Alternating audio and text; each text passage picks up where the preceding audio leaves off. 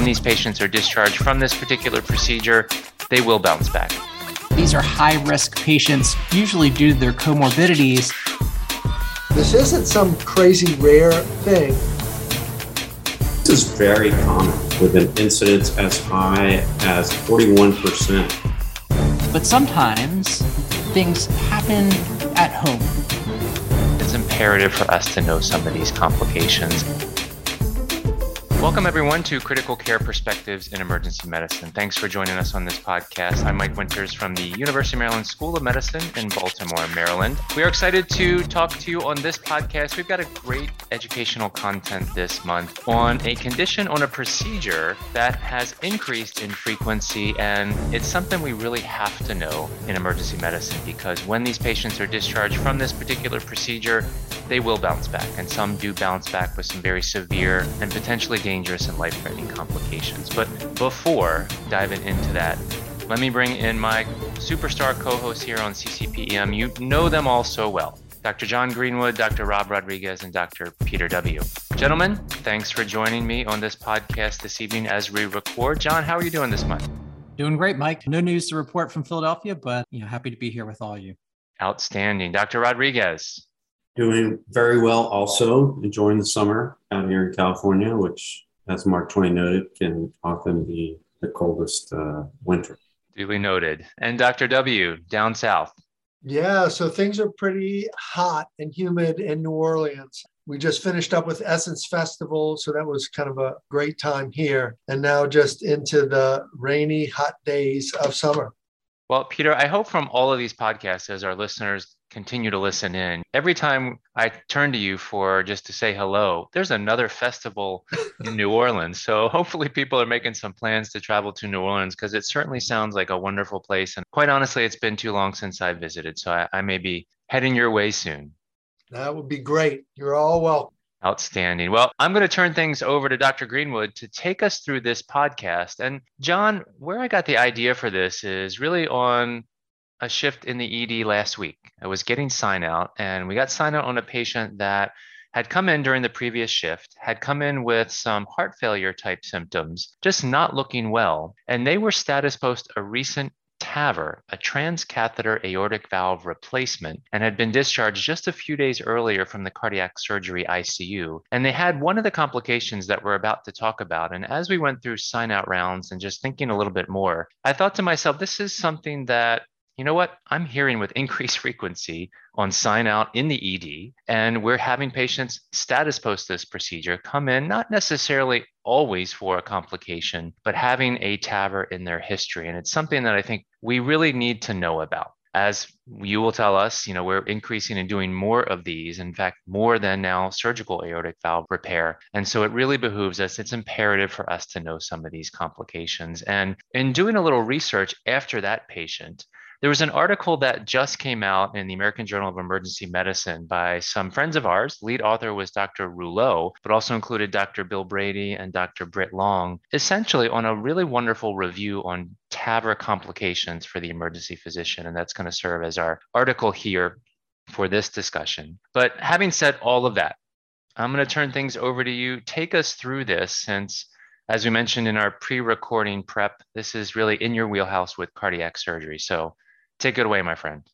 Yeah, absolutely, Mike. And, it's funny that you mentioned you saw this on one of your last shifts, because while you work at the University of Maryland, a big academic center, these are becoming a lot more common and even being placed a lot more in our community centers. So I guarantee that working at University of Maryland, people are seeing these all over, and particularly in our EDs, seeing complications. So this is a great topic. I'm so glad you brought this to the table today. So I think all of us know aortic stenosis is a pretty common valvular disease in the US. In fact, it's the second most common that we see in the United States. In Europe and North America, usually these valves are pretty calcified as the most common etiology for AS, but the severity of AS, if everyone just thinks back into the depths of their brain, it's determined by aortic valve area and the gradient that is measured across the valve itself. So when we measure severe AS, if you're looking at maybe a previous echocardiogram or recent one, if you take a look at the valve area calculation and it's 0.7 to 1 centimeter squared, that's going to be severe AS, particularly if the gradient is high at greater than 40 millimeters of mercury.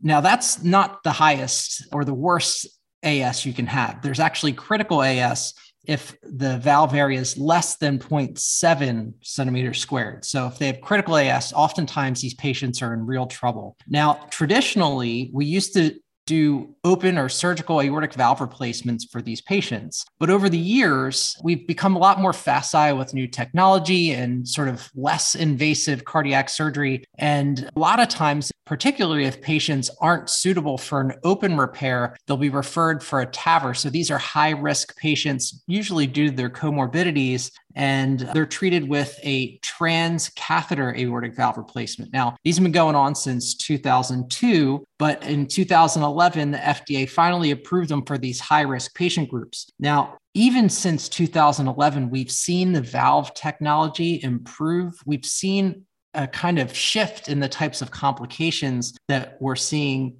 presenting in a delayed fashion after surgery. But the fact of the matter is that we're seeing more TAVRs now than surgical aortic valve replacements in these high-risk patients in particular. So the TAVR appears to be superior to surgical repair in terms of mortality, stroke, and readmissions after about a year. But with the increase of these procedures, we certainly need to be aware as emergency physicians of the delayed complications that can occur as these patients represent to our emergency departments, either within the first month or two after surgery, or even 6 months to a year later. So why don't we, at least just to get an idea of what's happening in the ICU immediately after surgery, Mike, what are some of the common complications that we look for immediately in the ICU? And then we'll talk about maybe more of the delayed complications.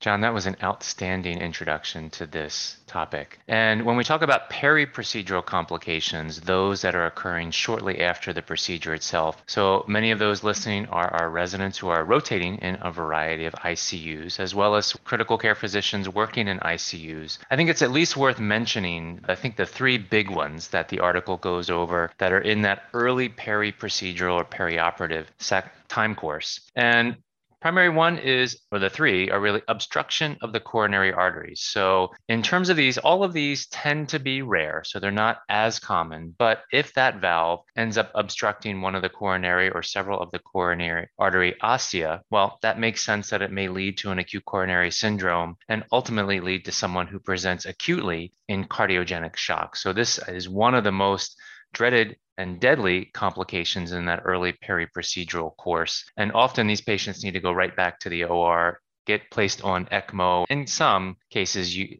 have placement of an intra-aortic balloon pump.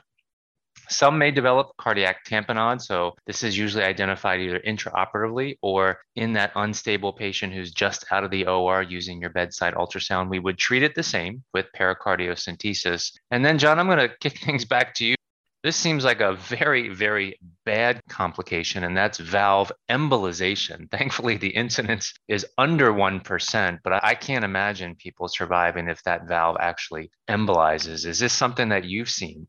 So interestingly enough, in our M&Ms over the past year, this is more of a intra-operative sort of issue. And University of Pennsylvania, we do a ton of TAVRs. And there was one this past year where the valve was deployed and it sort of tilted and they caught it immediately. And they ended up converting to an open procedure into surgical valve replacement. And the patient did great. But certainly this is something that our surgeons and our proceduralists are always looking out for. We have our cardiac anesthesia colleagues who are doing continuous TEE. And so this is usually identified really quickly, but also very, very uncommon. So that was a great review, Mike. And certainly intra-op and immediately post-op complications, those are the three that I'm looking for in the ICU particularly. But there are a number of things that happen maybe in the next month or so. Now, these patients who receive TAVRs often stay in the hospital, sometimes as few as 5, maybe 7 days, depending on their operative course, and then they're discharged home. And so certainly they're given a set of discharge instructions and they have a post-operative follow-up. But sometimes things happen at home and some of these red flags pop up and they come into the emergency department. So Peter, this is a non-invasive procedure, if you will, or minimally invasive, if you will. Why don't you tell us a little bit about the vascular access site complications that can occur in this patient population? Yeah, John, I think these are worth reviewing for us because we're going to be seeing these in the ED. And so the access sites for TAVR include, more commonly now, radial artery. Some do go into the femoral artery, and some actually use subclavian artery through the deltopectoral groove. Those are the three, but I would be looking more commonly as of late is the radial artery has been hot. The incidence of an access site bleeding is now 6 to 8%. So this isn't some crazy rare thing. This is something that we're going to wind up dealing with most likely in the emergency department. The risk factors for those arterial bleeding include, again, if there's a sharp artery angulation, so anatomical challenges with access, peripheral artery disease, so people with pre-existing disease. And so we need to be aware of that. And those folks with end-stage renal disease who have those uremic dysfunctional platelets. So be on the lookout for those. And then patients with TAVR are also placed on dual antiplatelet therapy. So that places them at risk for bleeding complications post-access. So when we're evaluating the patients that have TAVR complications, we need to make sure that we're identifying and reviewing the access site, whether it be the wrist, the groin, or the axilla on our routine physical exams. We want to treat those patients with bleeding problems with initially direct pressure at the site, right? We're going to resuscitate those folks as needed and measure H&H and transfuse if indicated, and then consult our vascular surgery colleagues. Patients may require some procedural intervention to actually stop the bleeding. So that's why the vascular folks may need to be tagged as you're it. The other component, not just bleeding sites, but the creation of a pseudoaneurysm. Now, thankfully, these are rare, less than 1% of the time. But remember that when we're differentiating hematoma from pseudoaneurysm, we both might have some palpable pulse at the site, but what you're going to really use to differentiate is the bruit on auscultation. And that's going to be present in the pseudoaneurysm. And the trigger for you is to go ahead and get the official ultrasound and get a Doppler ultrasound in place so that you can speak with our vascular colleagues in an intelligent fashion to get them in the door. Know this, that pseudoaneurysms less than 3 centimeters typically resolve spontaneously. That those greater than 3 centimeters, those are going to be the ones that are at greater risk for rupture. And so they tend to require consultation by our vascular colleagues for surgical repair. And that really wraps up the access problems, both from a bleeding site risk as well as pseudoaneurysm risk, John. Yeah, Peter, that's awesome. And the pseudoaneurysm is a real thing I've seen a number of times.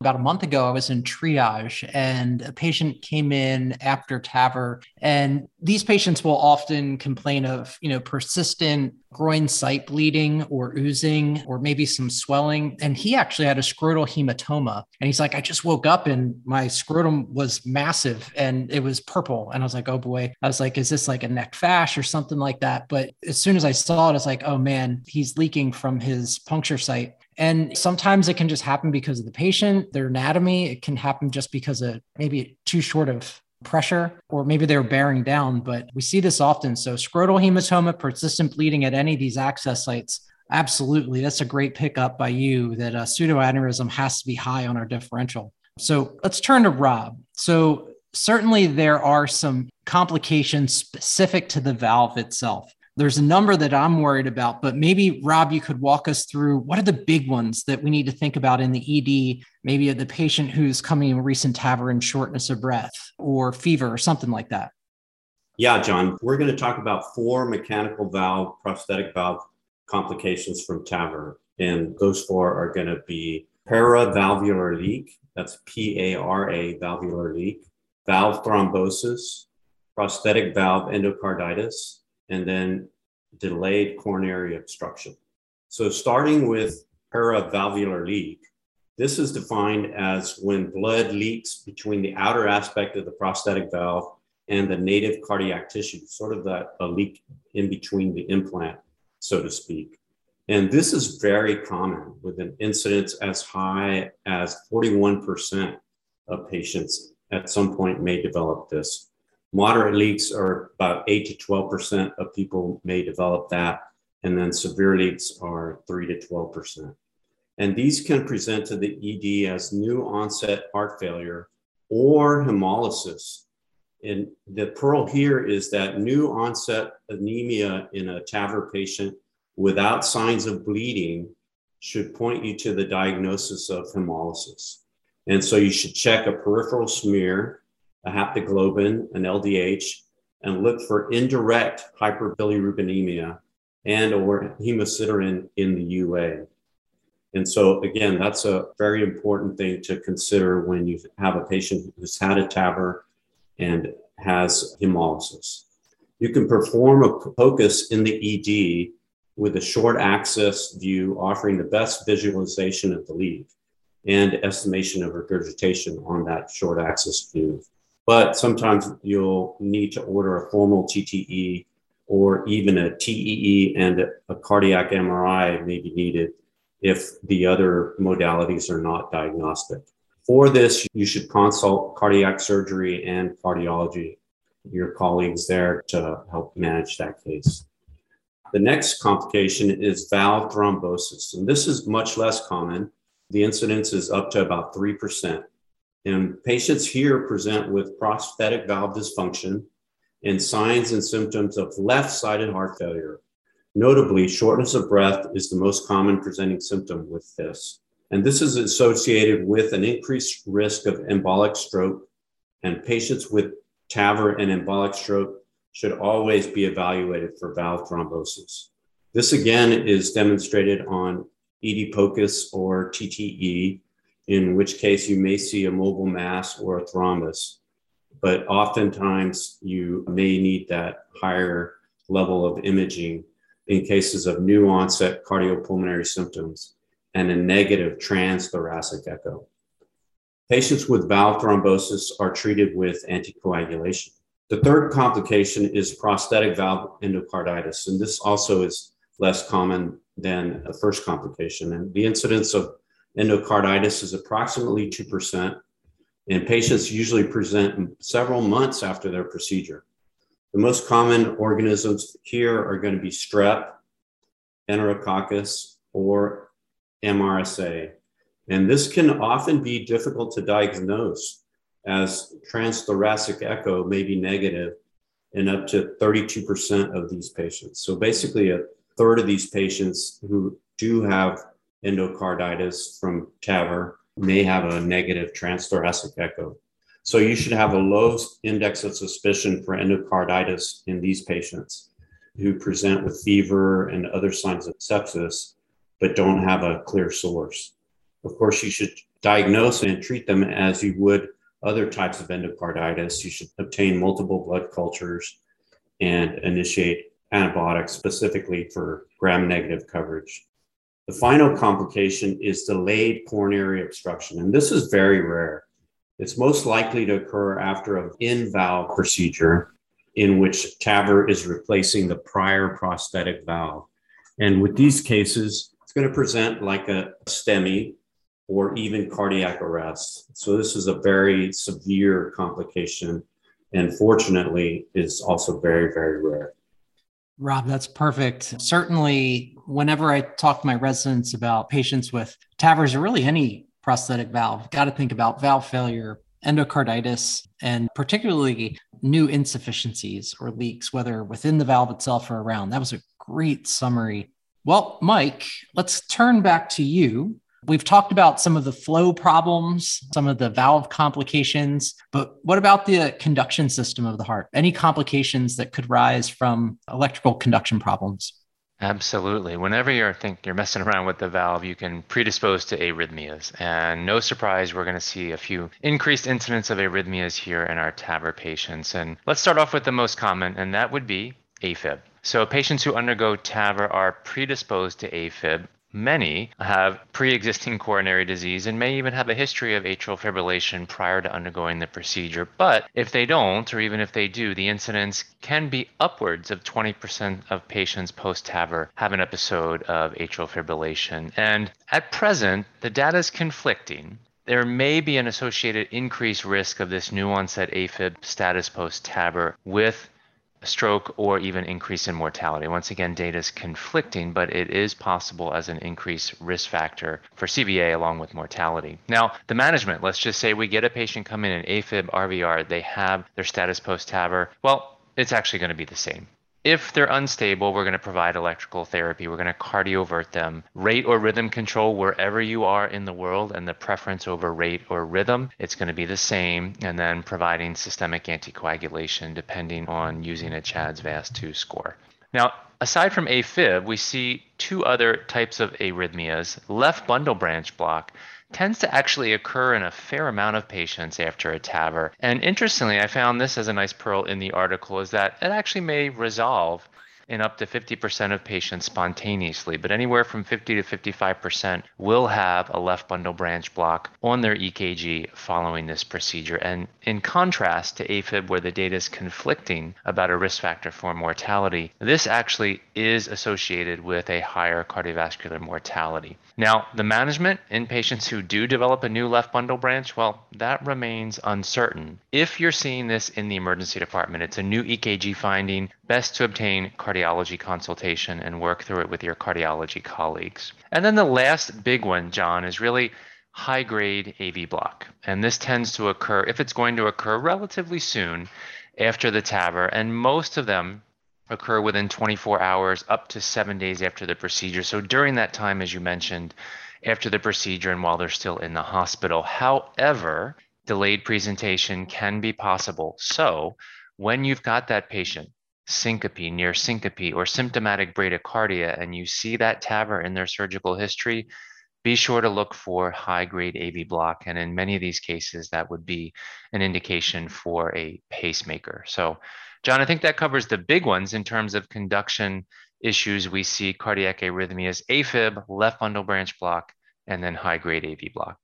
That's perfect, Mike. And, interestingly, the valves that we're using for TAVR have changed even over the past 5 years. And we used to be seeing a lot more of these delayed high-grade AV blocks, complete heart block even. And that usually happened because the previous valves actually, when they were seated, they were placed in appropriately, but over time, that annulus would expand and it would slowly kind of expand and impinge on kind of the SA-AV node or somewhere in between. And we would see these complete heart blocks develop, but that's definitely gotten a lot less over the past few years, which has been great to see. Now, Peter, one of the reasons why we do TAVRs, oftentimes it's because these are high-risk patients, and really, they've revolutionized aortic valve replacement surgery because they've decreased the number of the severe end organ injuries that we're always worried about in terms of long-term outcomes whenever we're doing any of these procedures. So maybe walk us through some of the maybe longer-term complications that we might see after TAVR.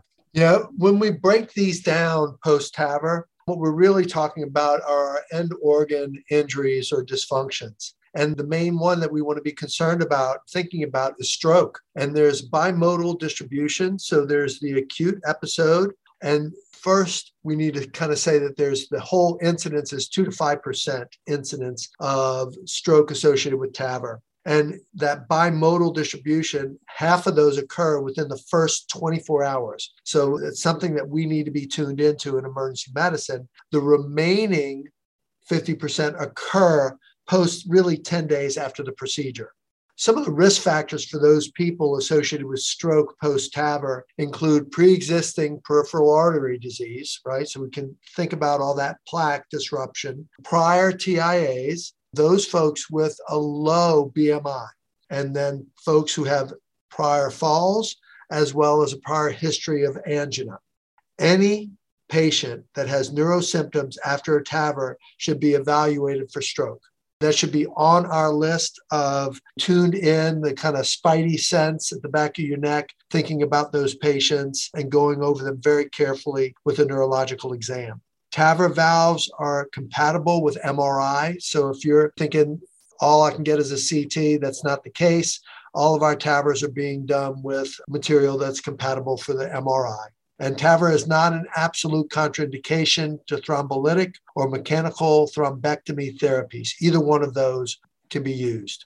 When we talk about coronary artery disease, so we're leaving stroke now, going to coronary artery disease, ACS, and MI. Many patients who undergo TAVR have pre-existing coronary artery disease, right? So they run in the same group. Up to 10% of patients may experience acute coronary syndrome following their TAVR. The mechanism is really uncertain, and it's believed to be primarily related to atheroembolic events triggering that. And then the treatment of MI in post-TAVR patients can be a little bit dicey, as the prosthetic valve can block access to the coronary artery system, right? And so there's a lot going on in a small space. So we need to be cognizant of that.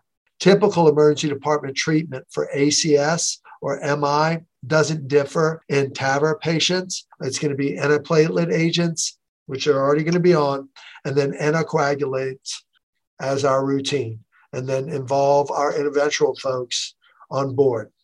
That's incredible, Peter. You know, Rob, Peter, Mike, you guys have done such a phenomenal job summarizing the approach to the patient with a recent TAVR comes into the ED, and summarize kind of the big pearls that I took away from what you guys are saying, and also to reinforce really thinking about vascular access complications like pseudoaneurysm, valve complications like endocarditis, or new insufficiency caused by either endocarditis or valve failure, valve thrombosis, or even thinking lastly, arrhythmias like AFib, pretty common, heart block, less common, but obviously critically ill when they come into the ED. And then lastly, kind of the long-term complications that we're going to keep an eye out for, like stroke and recurrent MI. Wonderful summary, guys. Thank you so much for going through this. This is obviously a topic that I love talking about, but you guys really crushed it. Thanks. Outstanding job. John, thanks for taking us through that. I've certainly learned a lot throughout this podcast, and learned a lot more than I knew last week when I got signed out on this particular patient and had the paravalvular leak. But all of these other things, it's been a really outstanding discussion here. And last podcast, we welcomed all of our new interns. And hopefully July is moving smoothly. And I hope that we've provided you with some great pearls here, because undoubtedly, regardless of where you work, you will see a patient that has a TAVR in their surgical history, or they're coming in because they've recently been discharged after this procedure and they've got one of these complications. So please let us know if you have any follow-up questions. We'll have that associated handout for this podcast episode. Wishing you well for the remainder of July, and we will look forward to talking to you on our next podcast. Bye for now.